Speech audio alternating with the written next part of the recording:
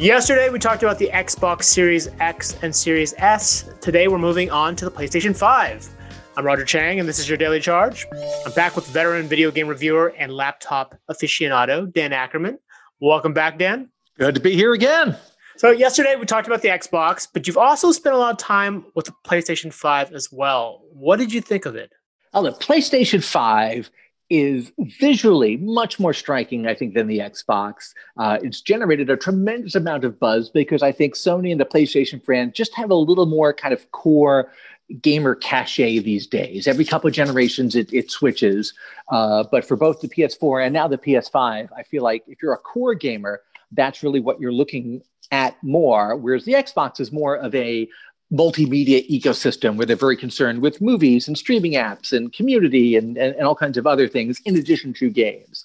And of course, this is I think it's one of the boldest consumer tech designs I've seen in a long time. That said, it presents some logistical issues because it's so gigantic and it's so awkward to place on its side. Yeah, it's definitely meant to be a statement piece for sure. It feels like you kind of have to have the right equipment to make sure it matches with the decor of your living room or your gaming room or wherever you place your console. But it's definitely different. Experience-wise, though, when you turn this thing on, you start playing some of the games. How did it stack up to the PlayStation 4? Was it a huge leap? Yesterday you talked about how the Xbox Series X really represented maybe a 10 to 20% improvement in graphics and the experience. What about the PS5? Yeah, the PS5, I was able to check out one of the most anticipated new games that's also coming to PS4, but really is a real selling point for the PS5, and that's the Spider-Man Miles Morales game.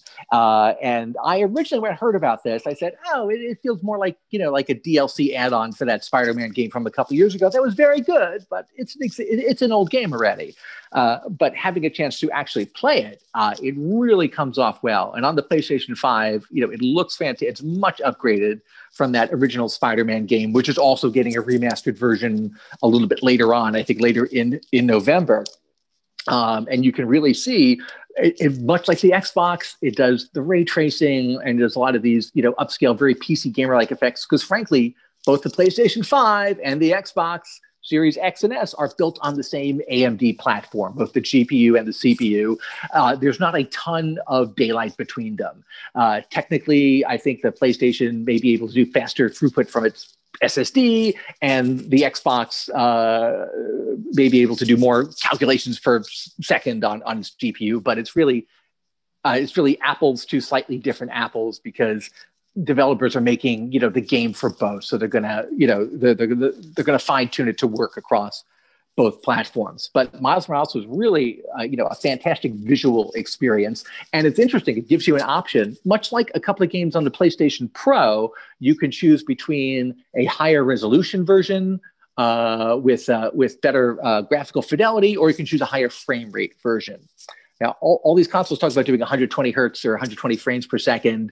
Your TV probably doesn't support that, and none of these early games I'm checking out support that. So I could choose with Miles Morales between doing native 4K output with the ray tracing turned on and locked to 30 frames per second, or I could choose between to turn the ray tracing off, get 60 frames per second, and in unspecified but lower resolution that would be upscaled to 4K. I tried them both. One's a little smoother because it's a higher frame rate, but then I went back to the higher visual quality setting because I wanted to see all the cool reflections and stuff. Gotcha. And ultimately, did you have a preference for which version you liked of Miles Morales? Well, which version you would, in terms of the settings, would the higher frame rate or the higher resolution? Like, which one for you was more the quintessential PS5 experience? The PS5 quintessential experience, I think, is all that visual extra flair. So I went with the lower frame rate and the higher resolution and the ray tracing and everything. And that's the default that is suggested by the game. Once we get a little bit further down the line, I think you'll be able to get everything in one package. You'll be able to do 4K and 60 frames per second or more and ray tracing, but we're not quite there yet, especially because, again, this is a kind of cross-generation game that's going to be on PS4 and PS5.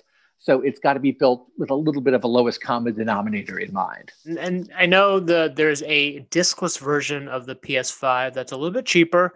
Have you had a chance to try that out yet? Is that available? I have the version with the optical drive, but I would personally suggest looking for the version without the optical drive, although I've heard they're in shorter supply. During the pre-order phase, people were able to find the disc version more easily than the non-disc version. I think that, first of all, physical media is largely dead outside of game consoles. Not many people have standalone Blu-ray players anymore. You'd be very hard-pressed to find a laptop that comes with an optical drive anymore.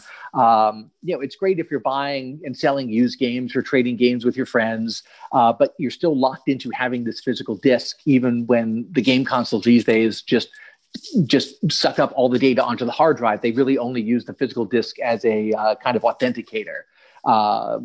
If you get rid of the optical drive on the PS5, you save $100. And frankly, the optical drive is one of those moving part mechanical items that's the most likely to break down. In the older generation of consoles, they had spinning platter hard drives and they had spinning optical drives. And that's where 99% of the trouble anybody had with these would come from. So I'm all in favor of getting rid of any moving parts possible. So all these new consoles are solid state storage, which is great. And, if you don't need the optical drive and you can find the cheaper version, I say go for it. If you like to collect old discs and buy used games and stuff, totally get that. That's not me. It's funny. My original PlayStation 4, which was a launch day PS4 from 2013, survived all this time, 7-ish years, and it only finally started getting wonky over the last couple of months. Still works, but the optical drive started getting weird. It started beeping and like looking for a phantom disc or trying to eject a disc that wasn't there. It's like it knew its time was up, and it was finally time for that optical drive to start fritzing out. Well, that's a good question in terms of backwards compatibility. We talked about the Xbox having an impressive level of backwards compatibility. What's it like on the PS5? So far, very similar on the PS5. They don't go quite as far back in terms of promising generation after generation, but I downloaded a whole bunch of relatively recent games and was able to jump back into them. Some of them took a couple of patches to be able to get my old saves going, but I got, Ghost of Tsushima in there and the new Avengers game and God of War and Uncharted 4. Anything I've been playing with in the last year or so, I was able to re-download. But with the weird way that Sony and the PlayStation handles cloud saves, I had to dig around a little bit to find my saves and manually download them.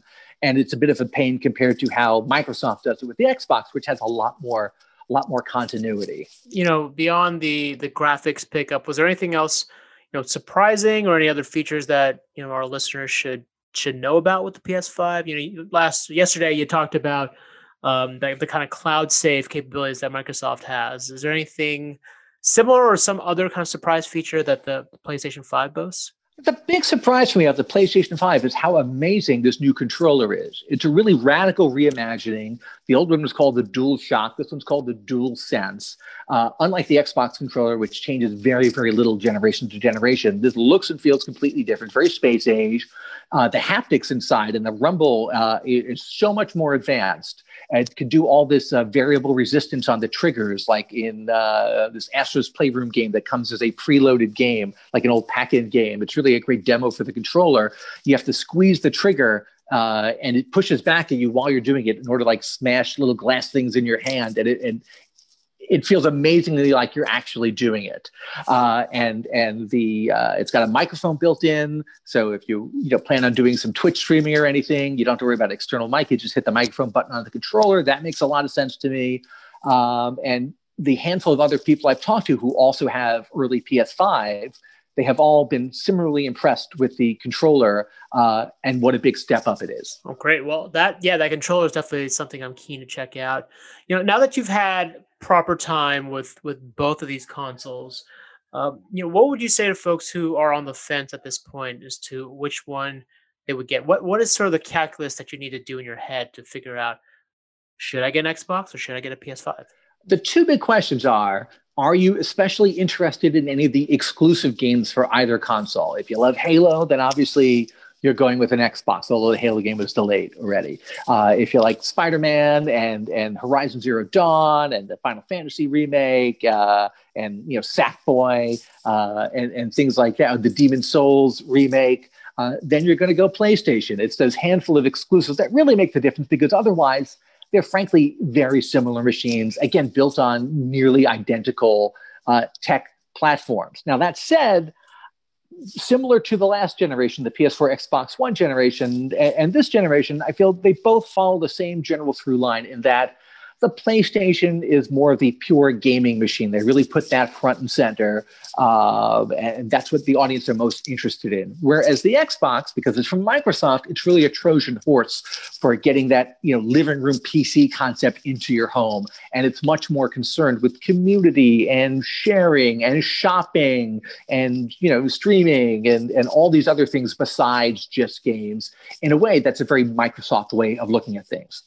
All right. Well, and ultimately, this is obviously for folks who are getting this console on day one. They're gamers who they want to be first, and I get that. For everyone else who's looking, like, what would you suggest to them in terms of timing? Do they try to buy this holiday season to give to their friends and family for the holidays, or is this really more of a 2021 purchase? If you didn't get a pre-order, it may be a little tough to find, at least through November and December, but I wouldn't worry about it too much because, again, a lot of the big games are getting delayed. The really fancy stuff is going to take until at least next holiday season to get really games that really blow your mind. So I wouldn't have any FOMO about missing out. That said, it's always cool to be the first guy on the block with something, cool and new like this. And thinking about the prices, $500 is a lot of money to spend. I get it. But Microsoft and Sony, to their credit, they ask for $500 every 7 years or so. And to me, that's a better deal than certain other tech companies that want you to buy a $1,000 barely different phone every 12 to 24 months. That is a fair point. I didn't think about it that way. But if you think about it once every generation, $500, not too bad. Well, thanks for your time, Dan. You can check out all of our gaming coverage on CNET.com. If you have any questions, hit us up on Twitter @The Daily Charge or send me a text message by signing up at 646-461-4291. Also, please subscribe and rate the show. It really helps us out. For The Daily Charge, I'm Roger Chang. Thanks for listening.